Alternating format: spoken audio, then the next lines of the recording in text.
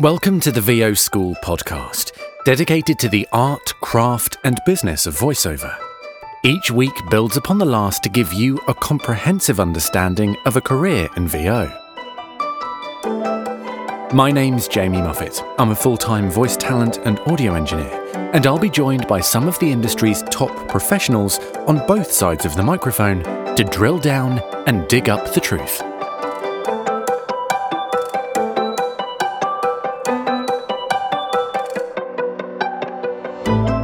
Hello, welcome to episode 6 of the VO School podcast. Thanks for joining me. Thank you to everyone that's listened so far. It's been very rewarding receiving all the messages and likes and things like that. So I'm going to keep doing it because it's a real ego massage. So we have two amazing guests today, and we're talking about demos, everything to do with demos, demo creation, where do you go to get them, and what should be in them, and all that stuff. Also some quite amusing anecdotes from both of our guests, so look forward to that. But before we get there, let's do a little bit of housekeeping. You can connect with us on Facebook, and the address for that is facebook.com/groups/VO School podcast. And as I said in a previous episode, I'm trying to add all the guests from the podcast into that group as we go. So if you have a burning question from the episode, you can post it in that group, and hopefully I'll encourage the guests to answer that. And you've got access to everyone who's been on the podcast as well. Plus, it's a place for discussion. We're starting off small. I'm growing this fairly organically, so it's not crowded, but I've labelled everyone who's coming in for the first few weeks, few months here, Team Alpha. So if you want to join Team Alpha, connect on there. We're also on Twitter at VO School Pro. So anyway, let's get on with the show. Our two guests today, Terry Daniel and J. Michael Collins. You are familiar with J. Michael Collins because he is a sponsor of the show, and he is a demo producer, and so he was the perfect person to get on this episode. And Terry Daniel, who is also a demo producer. They are also both coaches, and as you'll hear in the episode, being a coach is a prerequisite of being a demo producer, and they are very intertwined. So that's an interesting thing to take away from this and thing to note as you listen. So anyway, let's get on with the show. After our message from J. Michael, we'll speak to J. Michael and Terry. Style. Power. You're watching the home of the NFL. The all-new iPhone. Reserve your Disney World season pass now. Through all the runny noses, 3 a.m. coughs. An all-new American Crime Story, tonight on FX. Hi, it's J. Michael Collins, and these are just a few examples of the first-class demos my team and I are producing. If you'd like to have something similar, visit jmcvoiceover.com and click on the Demo Production tab to find out more.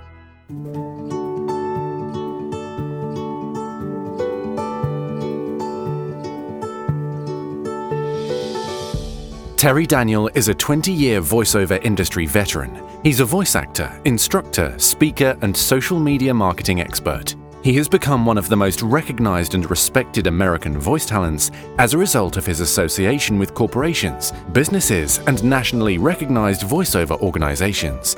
A respected industry commentator, Terry's voice work includes commercials, e-learning narrations, theme park announcements, audiobooks, and various business projects. With over 20 years as a professional voiceover artist, J. Michael Collins has worked with some of the biggest companies, brands, sports leagues, and organizations on the planet. In addition to his work in the classic agency-based world of VO, J. Michael has established himself as a leading voice in the online casting marketplace and is an in-demand talent coach and demo producer. He was the winner of the 2016 Voice Arts Awards for Outstanding Radio Commercial, Outstanding Political Announcement, and was the producer of 2016's Outstanding Narration Demo. Here's our interview with Terry Daniel and J. Michael Collins.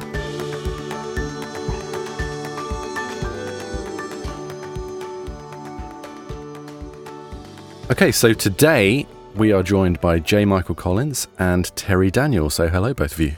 Hello. Good morning, everybody, from beautiful, balmy prison. I mean, Minneapolis, Minnesota. It's not that bad. Well, the prison might seem a little warmer mid-January, so I'll do my best to get there. No, I'm kidding. Thank you, Jamie, for having us on. Oh, it's a pleasure, and thank you for joining us from your prison cell, which sounds remarkably good. Well, I don't know about you guys know this, but they have great Wi-Fi here in the Stillwater State Prison. Yeah. There you go. How do you deal with those reflections? Yeah, right. That's going to be a hard room to treat, I would think. Oh, I got a travel rig. They let me bring in an Apogee mic, and it works out really well. Well, when you're in one of those padded cells, it works really well. Yeah. Oh, well, we're off to a good start.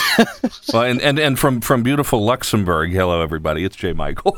Yes. So what is the weather like in Luxembourg this time of year? Is it snowy? Is it? It's not snowy. It's about, again, highs in the upper 50s, lows in the 40s, and Nice. Starting to get into that winter pattern where it just rains for about 6 months. Right. And you're spanning the globe anyway, aren't you, Jay Michael? I'm often seeing you traveling around. I tend to feel my wings on a fairly frequent basis. Yeah. Okay, so today we are talking about everything to do with demos. So I want to kick off and speak very broadly about what does a demo do? Well, how does it help your career, and what does it do for you as a voice talent?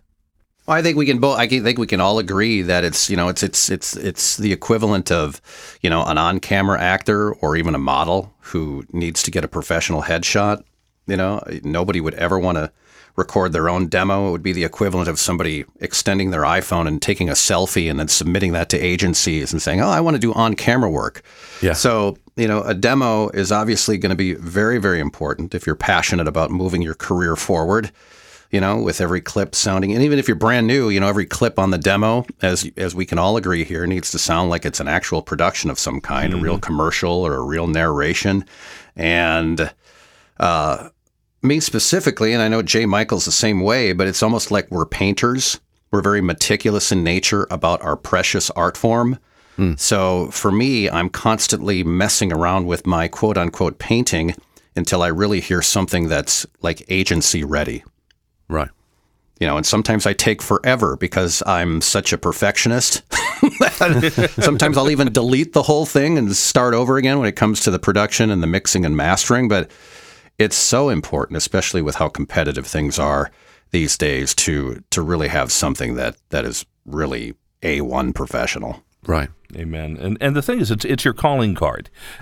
These days, the demo has two primary purposes, and one is for your own marketing efforts and also your marketing efforts to agencies. If you're going to be picked up by a major agent or even a minor agent, you have to have a demo that is world-class, because the people that are submitting to these agencies on a daily basis, the ones who are going to be picked up, the ones who are competitive, have demos that have been professionally produced. They're demos that have been, as Terry said, lovingly attended to. And we are like artists. We do. I listen to every little nuance of your read when I'm pulling down the selects, and I think Terry's probably the same way. When we do a demo session with somebody, we don't. You don't do two reads and okay, that's great.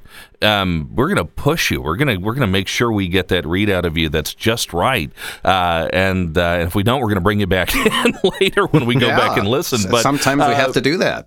No, but the quality matters so much because, if you're going up for the big agents, all the agents receive garbage demos on a regular basis, but they receive lots of very, very good demos. And yours has to be just a cut above the rest in order to get one of those very, very precious roster spots, especially in the New York and L.A. markets. And then if you're doing your own marketing, your demo, again, this is like your business card. It's like your elevator pitch. It's what you are presenting to the buyer, saying, this is who I am, this is what I can do, and this is what I have to offer. And you've got those first 8, 9, 10 seconds that they're going to listen to it that they need to just say, wow, and they want to keep listening through the whole thing. So it's got to be on point from the very beginning. And, when people come to your website and find you, they want to, you want them to stay there. You want them to be drawn in and to listen to more so that they're then engaged and they want to reach out and hire you.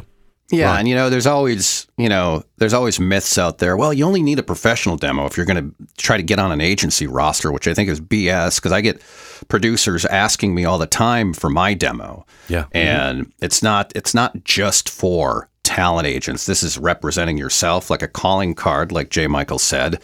And, it's interesting because demos are just getting shorter and shorter all the time. Now there's agencies that want like less than 60 seconds. I remember when I think I did my first one. This is going to date me in like 1989. Oh my God.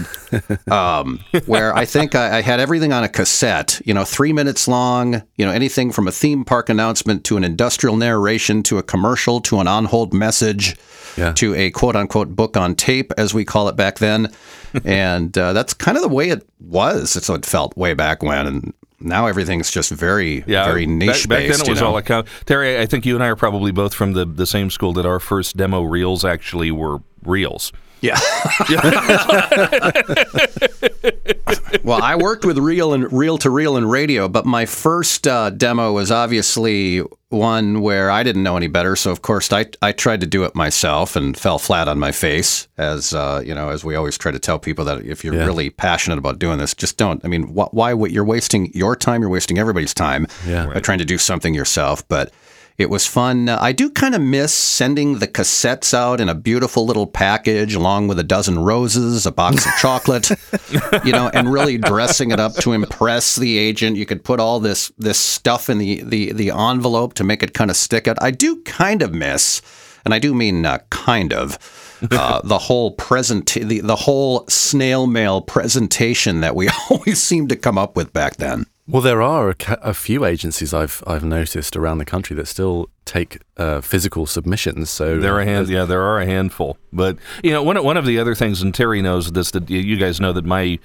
position and interest in online casting sites has evolved over the years. But there are still some out there that, like Bodalgo and Voice 123 for that matter, where you can go and not have a middleman taking money, and you can get a reasonable experience. And your demo on those sites, something a lot of people don't know about the online casting sites is that about half of the work that's being hired through these sites is being hired through search. And what are they searching? Right. They're searching demo categories more than anything else. So, you're going up against some very premium talent on these sites, and you need to have a demo that's competitive because when you're found in search, you get that same 8, 10, 15 seconds that an agent gives you. And then, again, if you draw them in, they'll listen to the whole thing. But you've got to get their attention, so they need to know it's pro right off the bat if you want to get those private invites, which are often the very best jobs you'll find on the online sites.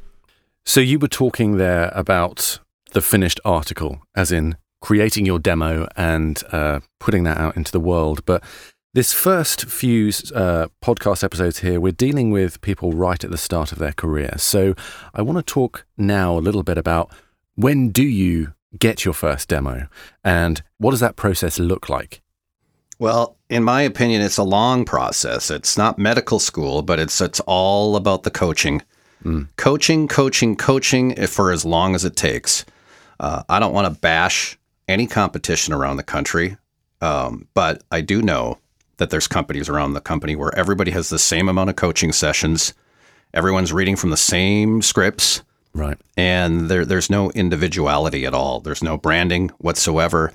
Everybody is more, taken in as a number, and it's not right. I like to work. That doesn't happen in our business, does it?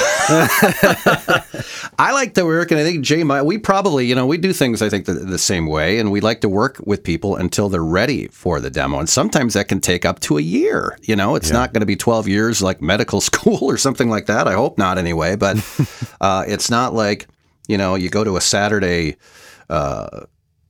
conference and suddenly Monday morning you're ready to do a demo. I mean, that's just complete absurdity. So I like to work with people until they're damn ready to do the demo. And sometimes, there'll be a specialty that'll come out that you're not even aware that you're even good at. There's a lot of what's the beauty of this process is a lot of times there's even a surprise.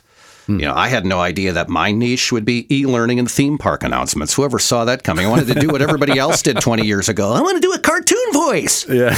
I wanted to be Captain Character cartoon. Who doesn't? Or movie trailer guy. I mean, we all kind of have those kinds of ambitions when we first get started. But, I never knew that I'd be doing like technical narration and doing theme park announcements for amusement parks and everything like that. So Yeah. getting back to your question, it's just, working with that, being more of a mentor.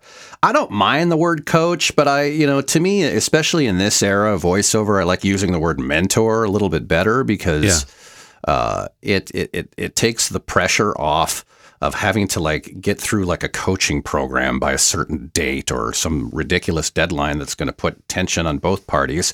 Right. Work with the person until they're damn ready to do the demo. Some people will take 4 to 6 months. Some people will take a year. You just have to be ready to work as hard as you can for as long as you can. Yeah.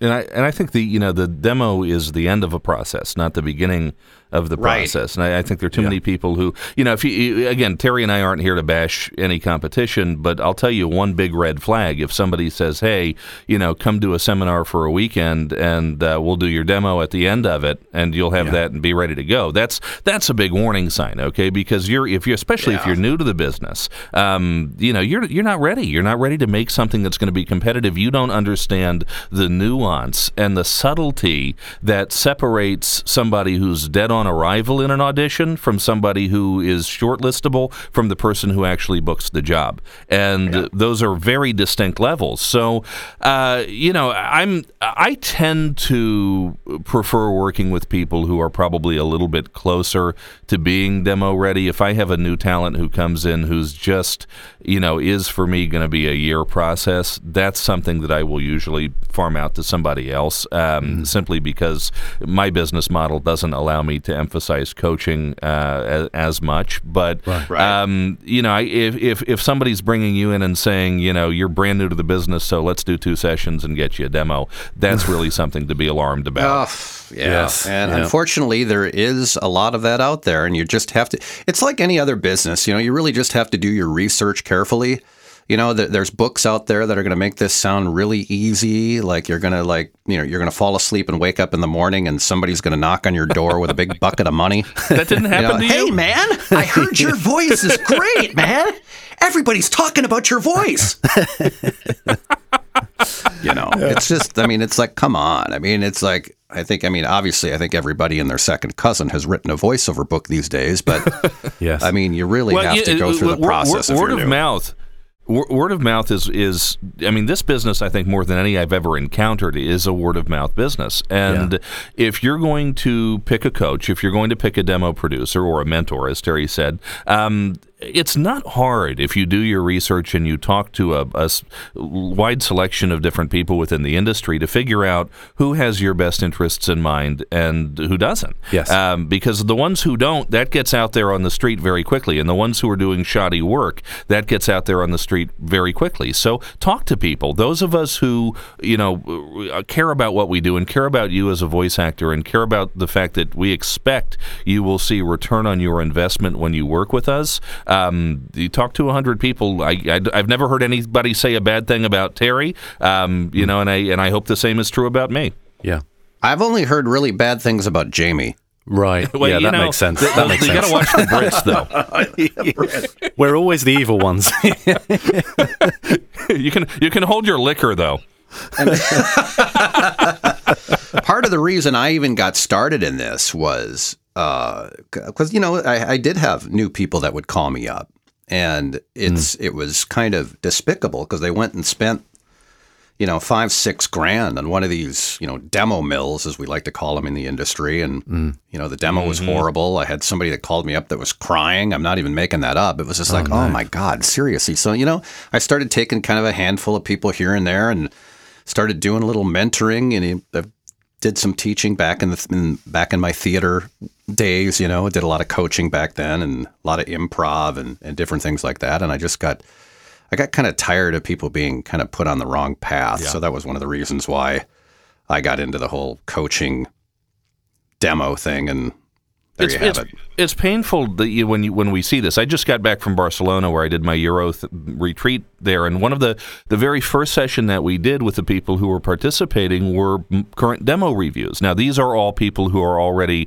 working pros who have done demos in the past, and and we're doing demos for them as part of this. But there inevitably, as we went around the room with 10 different people and listened to their demos, there were a handful where I just had to look them in the eye and said, yeah, somebody got you on that one. And, I had one talent, and she had one demo that was a commercial demo from Chuck that was fantastic. And Chuck Duran always does top-notch work. And it was just, it was perfect. Everything was national quality. It was big league. And then she had another one that was radio imaging that she got from some guy who, put himself out there as an expert and was some local player. And I almost made her cry because I said, you feel like I want to stop listening to it. And I can't believe that somebody did this to you. So those stories, when we encounter them, it's painful because, they're not necessarily charging any less than we are, and they're not giving you a product that's worthy of their name or your name. And that proves that it can happen to anyone, even established talent. They can fall for it. It's hard to tell who is a legitimate producer of demos and who isn't. And one thing that I would probably want to add to that is that look at the body of work of the people who are producing the demos. If they're any good, they'll have a list of previous clients, and they'll been working in this for a while. Look for samples on the website. If you don't have samples up on the website, are you trying to hide something? I mean, right. Here's our work. Listen to it. That should be a no-brainer. But there's a lot of people that don't have them on there. I'm like, so that's a really good point. Yeah, it's like, huh? Yeah, I know. It's like a VO saying, "Hey, I'm a great voice actor, but I don't have a demo, so take my word for it." Yeah, exactly. Let's talk about now the dangers of having a bad demo. What that can do for your career. Well, it happened to me when I did my first one myself. I mean, I had to beg my local talent agent to at least take me in for a meeting after I wasted her time sending her this piece of shit. Wow. And it was just like, they really, agents have an incredible memory for the bad stuff. I mean, ask Eric Shepard. It's like, if you really, if you think about anything else that you would do, I'll go back to the reference of being an on-camera talent or even a model. You're not going to take a selfie with your smartphone and send that to an agency. I'm sure people probably try to do it, but the agents have such an incredible memory for this horrible stuff. It's like sometimes you won't even get a second chance. It's such a cliche in our business, but I have to use it anyway. This really is an industry where you get a lot of times one chance to make a good impression. And especially, it goes back to what we talked about at the beginning. If you want to be a step above what the agents are already getting, sent in, via MP3 or whatever, it's got to be a kick-ass demo. Well, if you're playing, that's such an important point, because if you are going, if you're playing the union game, if you're going for the big California agents, the big LA and New York agents, everybody's good. Yeah. And everybody has a demo from one of the dozen or so top demo producers out there. I'm not going to throw names out there because I will inevitably leave somebody out and piss somebody off. But but everybody's got a quality demo. So now what is on yours, the scripting? How has that demo producer actually dialed in on who you are and brought out your best voice actor? What makes you just a little bit better than everybody else? And, at that level, that's what the demo's doing for you. In terms of having a bad demo, what's the danger? Like Terry said, first impressions are important. I hire 3 or 4 times a week for my own clients. And, I get people sending me demos all the time. In my opinion, a mediocre demo isn't necessarily going to get you blackballed or be memorable for the person who's in the position of hiring, whether that's an agent or a casting director or just somebody like me who does it for his own clients. But a really bad demo definitely will, because if you make an immediate negative impression, or one that I want to actually pass around to my friends because it's so awful, and have a laugh, and I'm really not that mean-spirited, but we've been known to do things like that once or twice. Then you're in big trouble, because then your name's on our radar, or on a buyer's radar, an agent's radar, and if you submit again 6 months from now or a year from now, maybe 5 years down the road, they won't remember you, but in the short term, you're going to be in trouble. And I mean, how does that work? Do you actually have a list of people that you're like, I'm not going to work with these people? It's a mental list. Right, it's a mental list, but I've had a few who have submitted demos that were so utterly unprofessional that if they came back, and they'd have a big hill to climb. Like I said, I'm not. There are people out there who just say, no, you get one chance and that's it. I'm not that hardcore, but if I remember you for being bad, you've got a long road to hoe. Right. So now I want to talk about. Let's flip this and get a bit more positive. So what makes a good demo? Let's talk about all the characteristics that a good demo should have. Well, for me, the first thing is right now is scripting. I think what's happening right now is you've got about a dozen of us out there who, if you go to me or Terry and any of those other people who I'm not going to name to avoid irritating them, you can be 100% positive that you're going to get top quality production, and you're going to get an experience that is tuned into who you are, and that's bespoke and that's personalized. That's important. So there are a lot of people, again, do your research, but there are a lot of us who can give you quality work. I think the arms race right now a little bit is in scripting. What can we do to make you rise above and stand out compared to the other people who are submitting demos to these agents and potential buyers?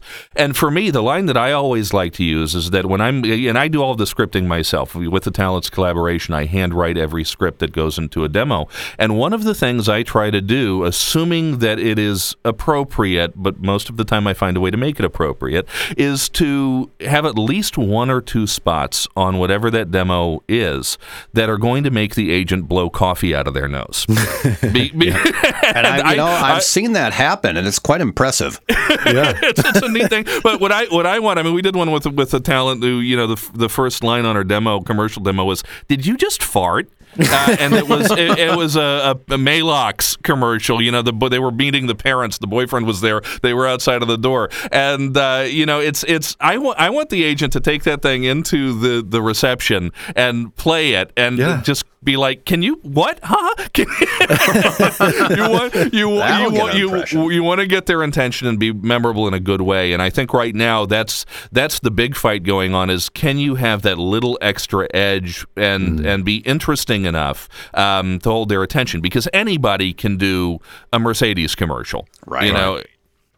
Yeah, the content, I agree. And I was happy to hear Jay Michaels say that, because we write all original scripts for our demos as well. And we don't go to a certain website out there and grab it from a script page or anything like that, like a lot of people do. We like to write scripts not only based on kind of what they've learned and what their possible niche will be, but also based on, some of their hobbies and interests as well. A demo really has to be more about them and less of the producer, in my opinion. Yeah. And they've got it. The clips on there have to sound, like something they would actually be into, because I've noticed that I get more passion out of the performance when they read scripts of content that they're actually really into. If it's a computer geek thing, or maybe they're into sports or, electronic devices or whatever it will be. It's unbelievable. No matter how much coaching they've had, they tend to, there's an excitement level there, and the focus is there if they have content that's not only original, but content that they're actually really into. It's amazing. Yeah. When a demo producer takes the time to ask you, what companies, what brands do you like? Do you have an affinity for? That it actually can inspire us to write better copy. Yeah. Because we have, I think everybody comes from a different life experience, and so we've all got certain brands in mind, certain angles in mind, certain just a feel for different spots and different companies. But when you throw something at us that we don't necessarily think about on a daily basis, and then we do our research and go and find out about that brand and see why it appeals to you, we can write something that's going to, again, like Terry said, just come from the heart when it comes out of your mouth. And buyers in this business, we know when it's coming from your heart as opposed to just being read off of a script. Yeah. And so if it's something that you really do have an affinity for, it's great. And the other question I always ask is, what brands do you hate? Right. Yeah. What don't you? I'm not going to name any of them because they may want to hire me at some point. But very wise. So, presumably, both of you spend time researching what current campaigns look and sound like. That's part of your job. Yeah, I like to go to iSpot.tv and see what's out there, and obviously just the basic common sense stuff is find out what's on television and on the radio. Hopefully, J. Michael and myself are on most of those spots. But it would be nice, right? But it's nice, and it's going. I don't want to go back to the bad demo stuff, but when I hear a bad demo, when somebody sends me something to review, the music can sound really outdated, yes, or they have copy in there that says the 1994 Audi, or something like that. It's like, oh, so you haven't worked since 1994? Oh, that's terrific. But music, I think, is a really important attribute to demo production too, because they're just like there's awesome stuff out there online and there's crappy stuff online, because there's really crappy royalty-free music that's out there online too. So we as demo producers have to make sure that we've got some pretty good hip stuff, unless it is something kind of nostalgic and we want it to sound like something from 1982 or 1965. But right. I think that part of the production, especially on like a commercial demo, is really important. And I will say, and Terry, maybe you can chime in whether you agree with me on this, but I think it's also important while we do our research and we look at current campaigns, you don't want to mimic anything that's out there. You don't want to have something that is too on the nose. You want to have something that is in the spirit of what the campaigns are. But if you like using it as a reference, kind of. I mean, one of the poison pills, especially with a lot of casting directors out there, is if you've got something on your demo that's an absolute knockoff of a real spot. That's and I hear people. I've heard people with pretty well produced demos, but who have gone down that road. And the first thing we think, well, no, you didn't actually voice that. Yeah. It's not a good impression. Well, and then a lot of people that try to do their own do that a lot. They'll just pick commercials that they're hearing in current campaigns, and then they'll post it on social media. Hey, what do you guys think of this? Well, I know that you didn't do it. and you will forever be compared against that top national level talent who did book it, which, it's like doing a football tryout and, standing next to Tom Brady and saying, well, I think I can do that. But you don't want to do it next to Tom. Yeah. And presumably then, so we're talking about here crafting demos from scratch, not using existing work that you've done. Because, well, let's talk about why you would do that. Well, it goes back to, maybe it's a cheesy analogy, I don't know, but it goes back to my painter analogy. They're going to start with a big, giant white piece of paper. And that's pretty much starting from scratch, starting with the imagination and creating something that's going to be amazing. But I mean, J. Michael, it sounds like J. Michael probably works with people maybe with just a little more experience. But, I do work with newbies who A, have talent, and B, are really passionate. So a lot of times I am starting from scratch with a particular talent. And it could be a mixture as well, couldn't it? Yeah, absolutely. But it does, it's planting the seed and just starting from scratch. And I try to come up with, at the very end, 5 or 6 clips that sound like an actual commercial and not copycat stuff like we talked about a couple seconds ago, but, equaling about 60 seconds, which we all know is pretty agency standard. Although I think in about 5 years from now, agents are going to want a 2-second demo. The attention span thing, it is one of my banes of my existence. It's decreasing every year. Well, it really is. We've started doing these now because, you've seen the 6-second commercial now is becoming a thing. Oh, yeah. So now we've started producing 6-second commercial demos, which are frankly amazing, but it's still a little bit like a demo in a blender. It's like, yeah. Oh, yeah. And you don't mean mean 6 seconds in its entirety. You mean 6 second spots, it's right? 60 seconds. It's 10, 11 spots, depending on how the production goes. But but this is the thing now. This has been a thing in on pre-roll and web ads for the last year or so, and now it's starting to get onto national TV. The NFL's running them during games. And it's because this apparently is the maximum amount of time people want to spend watching a commercial. It's YouTube and online stuff where it's like, okay, your video will start in 7 seconds. Yeah. Right. And it's an intolerable amount of time to wait. Well, there's one app out there now that's an agency-based VO app that's asking for 30-second demos. I guess if you're casting off of an app, you probably your attention span is down. Yeah, and I can definitely see that being the norm in a couple of years. Getting it down to 3 to 4 clips on a 30-second. Demo. I can see agents calling for that soon. Where I go away from that is when we get into like TV narration, into e-learning, into some longer form stuff. I still do like to kind of push the 90-second envelope on those because I feel like, especially as a buyer, and I don't hire a lot of TV narration, but I hire a lot of e-learning work, and I need to know you can sustain a read. I don't want to hear 7-second clips. Yeah, I mean, I need to know you can keep it going for 15 or 20 seconds. Right. Especially with medical. I mean, you can't get away with a 6-second clip on medical, so I agree wholeheartedly. I want to talk about a slightly difficult subject here. If you're starting out and you get this all singing, all dancing, wonderful, sparkly new demo, but then your studio setup can't match that. You set up all these expectations, but then when you deliver the final files in there, it doesn't have that sparkle. How do you square that? Presumably the demo production has to be part of your whole service. You have to offer what you can present in your demo.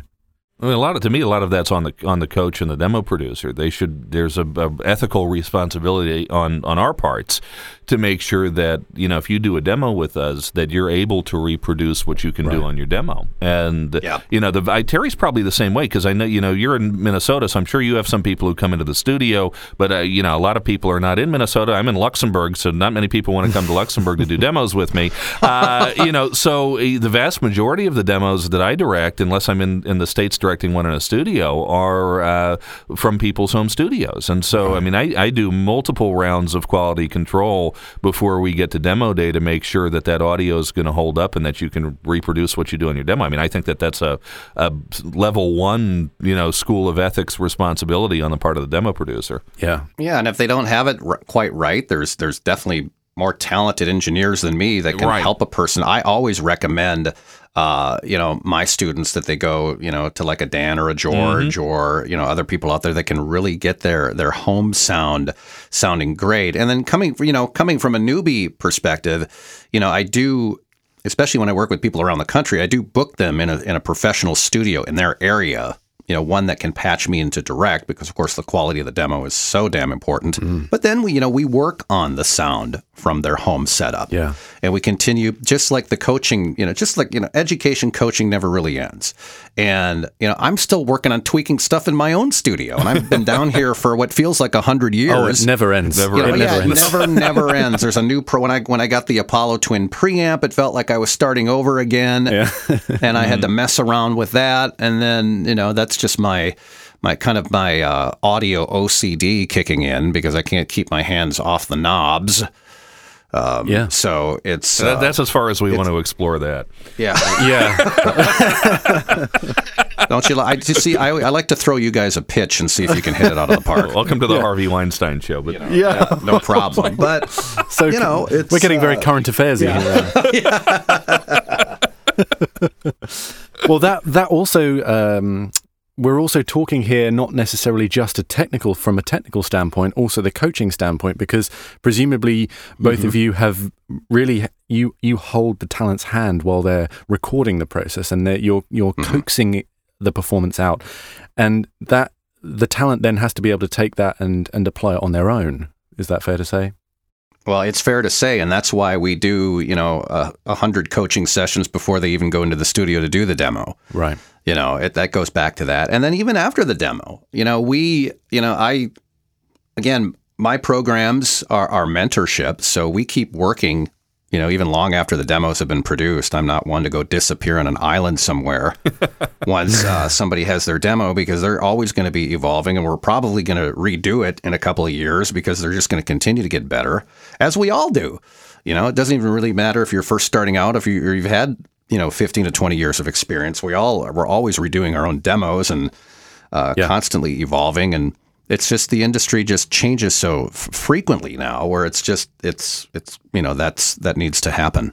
So how often do you need to refresh your demos, given that? I refresh mine every hour. No, I'm kidding. I mean, part of me, and I don't want to contradict what I'm saying, but, part of me also believes that, if it ain't broke, don't fix it. I mean, if you're booking this, that, and everywhere, based on your demo, that doesn't mean you should really touch and mess with it. But, I probably, on a personal level, I probably just mess with stuff too much on my own stuff. But where I really, all right, everything sounds, it's like our sound, like everything sounds great. Why do you need another plug-in? Or why are you messing with it? And Jamie, J. Michael, I don't know what you use. You don't have the Apollo Twin preamp, but Jamie and I do. Right. Yeah. And it comes with all these glorious preamps built right into it. So it's really like owning 50 preamps. Right. Yes. And all these flashy little settings, and I have ADD, for God's sake. So I'm going to sit there and explore them all. And it's like, oh, come on, just leave a good thing alone, will you, buddy? Yeah, the tweakability of the technology is. Well, I want to jump in on what we were talking about before, the refreshing. And by the way, I'm like Terry. I mean, I've got some that I haven't touched in 4 years. I've got others that I tweak every few months, and I think it's just it is, especially when you are a producer, it becomes a bit of a habit after a while. Oh yeah, yeah, exactly. But with regard to coaching and what demo day looks like for talent, to me, and there's always going to be butterflies when you get in and it's time to do your demo, and it's our job to of build you up and make sure you feel like you're ready. But you should be ready based on the coaching, and if demo day is difficult, there's something wrong, because demo day should be the end of the process. It should be like riding a bike, and these reads that you've practiced over and over and over again, when we're in director mode at that point, we should be able to pull them out of you with ease. So if you get into a situation where you're into your demo day and it's a massive struggle, that also may be a little bit of a warning sign. Right. Yeah, that means it's just time to go back to, just doing some additional coaching before you're ready. I've had to do it, where I thought maybe somebody was ready, and then we get about 10 minutes into the session. I'm like, oh man, don't be mad at me, but I think we need to keep working for a few weeks. Yeah. And then just send you back there, and it's, the talents will usually thank me in the long run for just, for taking forever to get to it. And, Jamie brings Terry and I on, and you hear lots of us so-called experts on these podcasts and other shows, and don't ever think that we're all 100% holy. We aren't. We make mistakes. No. And, we trust me, we've all misevaluated a talent here or there, or thought somebody was a little bit more ready than they actually were, and then we, like Terry said, we get into something and we're like, uh-oh. Maybe not. Yeah, if we stop and actually have that conversation with you, that's an admission of failure on our part, but it's also something that you should take as as really coming from the heart, because we believe that to push you down that road would be doing a disservice. Well, it's like if you remember taking behind the wheel driving lessons, if your instructor had to hit the brake on the passenger side too many times, that probably meant that you're really not ready to take the test. Yeah, if they're screaming, that's a bad sign. I actually, funny story, I actually killed a squirrel within 10 seconds of leaving the garage on my first driving lesson.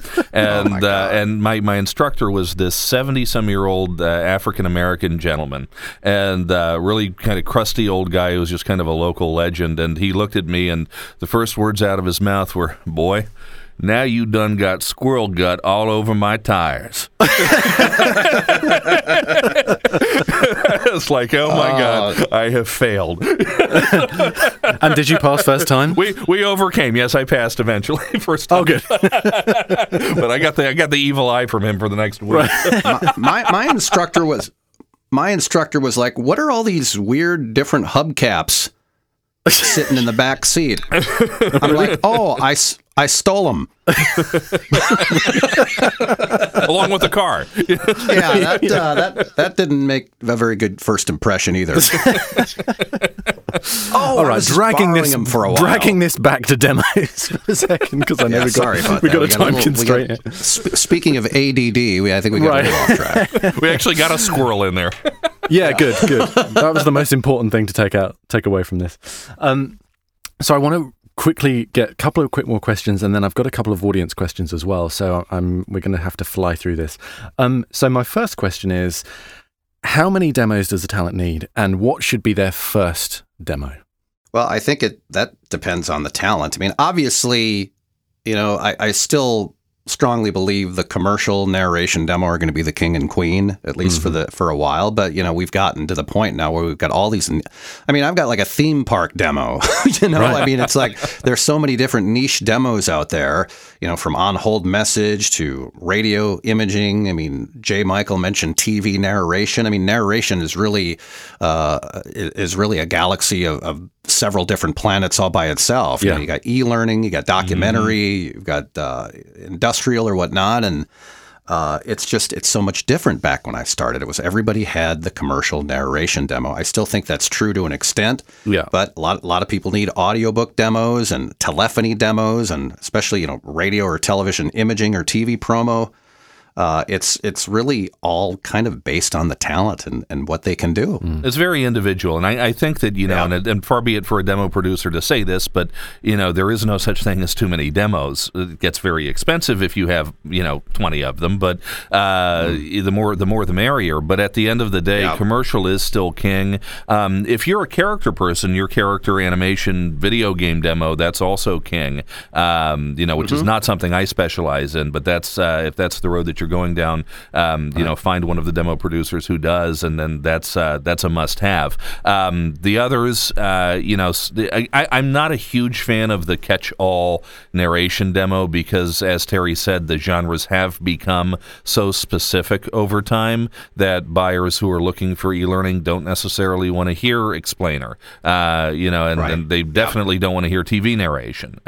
So I think you want to target it as much as possible. But again, that's something you should be deciding with your coach, and if that coach is your demo producer, then with them as well, and if they have somebody else working that role, then you all collaborate. But it is different for everybody. But that commercial is still kind of the coin of the realm.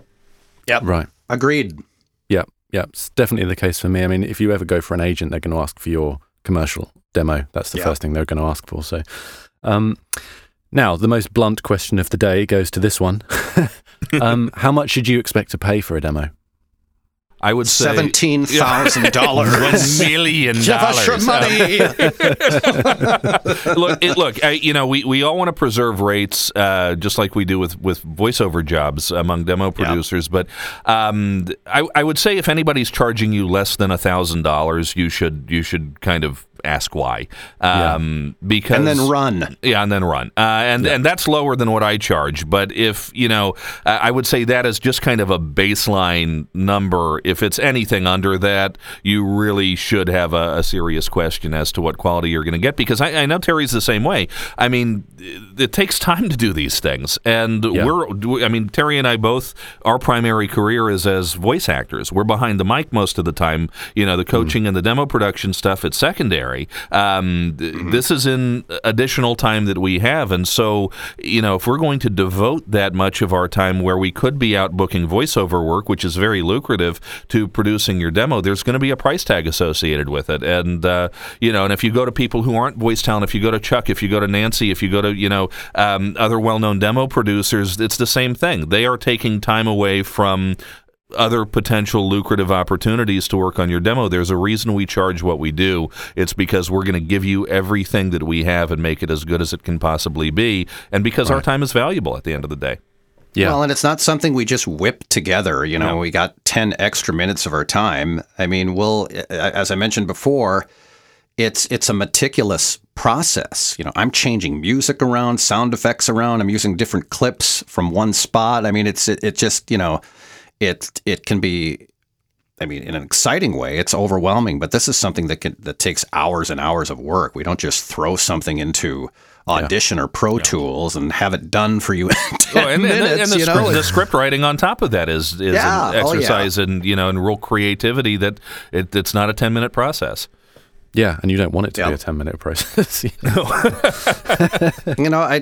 I knew I had a good feeling that J. Michael and I would agree on everything, but I was really hoping for a piss match here. I know. Well, I've got Steel Cage Deathmatch, demo producers. I think we're too used to the VO groups in Facebook. I know.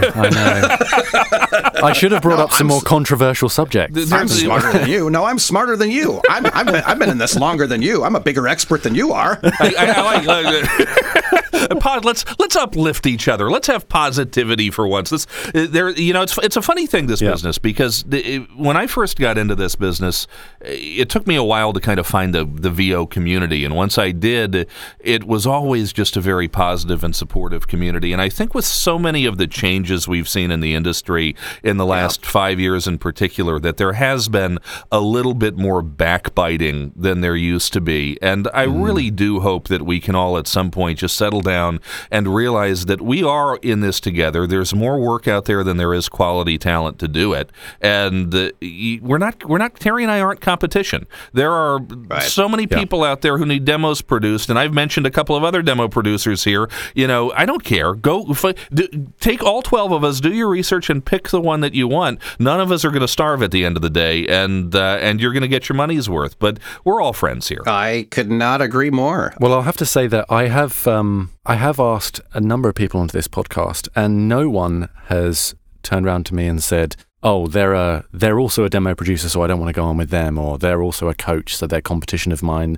Everyone's been, "Yeah, let's come on, let's have a chat, let's talk about it." So, that is encouraging. Well, we've all been at the same conferences together, and it's not like we've all seen each other drunk. So I thought you were going to say something else. Then I refuse to be in the same room as J. Michael Collins. What a jerk! I hear he's a real schmuck, actually. Yeah. We all want the same thing for our talents, whether, you go to one or all of us, as long as you're on the right path and doing things the correct way. Yeah. I don't care who you work with, as long as you're working with somebody who knows what they're doing, and somebody that's, not going to take a load of money out of your pocket and then turn around and do a demo for you in 7 minutes. Yep. It's like I think we're all on the same page that we really, we don't want to bash competition. Well, actually, I'm going to name 7 companies. No, I'm kidding. That would be such a shame. There's so many people putting people on the wrong path, and we just want to make sure that people are getting, if you're really passionate about doing this, that people are doing things the right way. Amen. Yeah. Absolutely. Well, let's finish up with one question here from the audience. I've got a question from Jack Thompson. He wants to know, how do you know when you're ready to make a demo, and should you make more than one to target certain areas of the industry, or have one broad demo? Now, the second part of that question I think we've answered, so let's focus on the first part. How do you know as a talent when you're ready to make a demo? Well, I think it just goes to I think you need to put the trust in your coach and yourself. If both parties are very confident that you're ready come demo time, don't expect it to happen really soon. But 5, 6, 7 months down the road, if your coach feels that you're ready, then I think you need to. You've paid that coach to tell you that, right? So you need to put your trust into that coach. Ditto. Okay, that was straightforward. So finally, all right, Terry, what time J. does Michael, the bar open? Yeah, we're pretty much done. So why don't you tell the audience how everyone can get in contact with both of you, because I'm sure they're going to inundate you with emails and things after this. So Terry, how do people find you? Well, people can find me on Facebook. I love email, but I love using the Facebook Messenger. As you know, Jamie, you and I are always shooting the shit all the time, and that's an easy way to at least start an initial chat. But you can certainly go through my website, universalvoicetalent.com, or email me, terry@universalvoicetalent.com. But I really don't mind the Facebook Messenger too. You can easily find me. In fact, I think it's facebook.com/voiceoverdude. If you want to find, if we don't know each other already, you can find my profile. that way. And your group, Voiceover Camp, as well, is a good resource for talent. Yeah. A lot of good people in there. It's a lot of good candid information, and it's definitely, there are. It's funny because we talked about things that you have to research and be careful about your research, but there's great voiceover groups on Facebook. I mean, the whole forum thing has just exploded, both on LinkedIn and Facebook, but you have to be careful because anybody.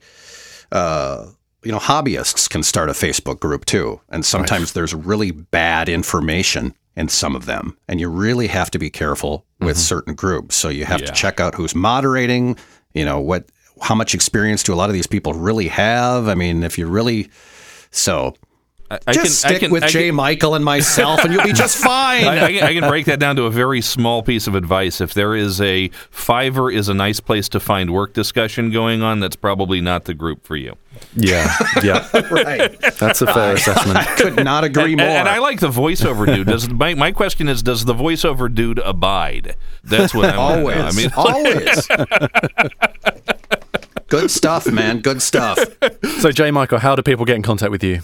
I like Messenger also, although you may wind up pinging me during a session, which means you may not get an immediate response. So I live out of my email inbox. jmichael@jmcvoiceover.com is the best way to reach me. You can look at my website, jmcvoiceover.com /demo-production if you want to see samples of the work that we do. And feel free to reach out. You will be surprised sometimes that I will advise you to go elsewhere if I don't think that I can do something for you that's going to help you find return on your investment. But I'm always happy to take inquiries and would love to hear from you. And thank you, Jamie, for having us on this wonderful podcast. Yeah, this was a lot of fun. We got to do it again sometime.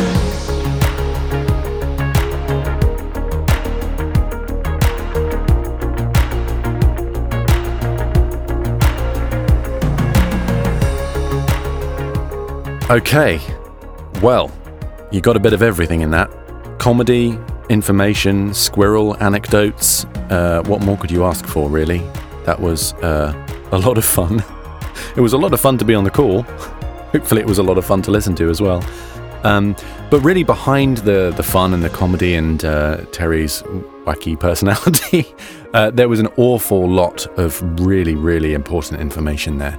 And yeah, that was a really, really good episode. And both of those guests will be back in a future episode, either together or with other people, because not only are they demo producers, but they're coaches and they're voice talent. So they know what they're talking about. Okay, so next week we're going to be talking about networking, and I have assembled a team of people. Now, I'm not going to elaborate any more than that, but yes, if we can pull it off, if everyone can end up available at the same time, we'll have a bit of a team of people to discuss this subject, which seems appropriate talking about networking, which is exciting. So if you have any questions about networking, get in touch, because it's an important subject. Networking not only with your peers, but also industry professionals, be that coaches or producers or casting people or, you name it. So yeah, that's our next episode, and if I can pull it off, we'll have a fairly sizable group of people talking about that. Okay, anyway, I'm sort of running out of energy here, so before I bore you to death, we'll call it a day. I'll see you next time. Thanks. Thank you to Terry Daniel and J. Michael Collins. Thanks also to Backstage Magazine. Join us next week for another class.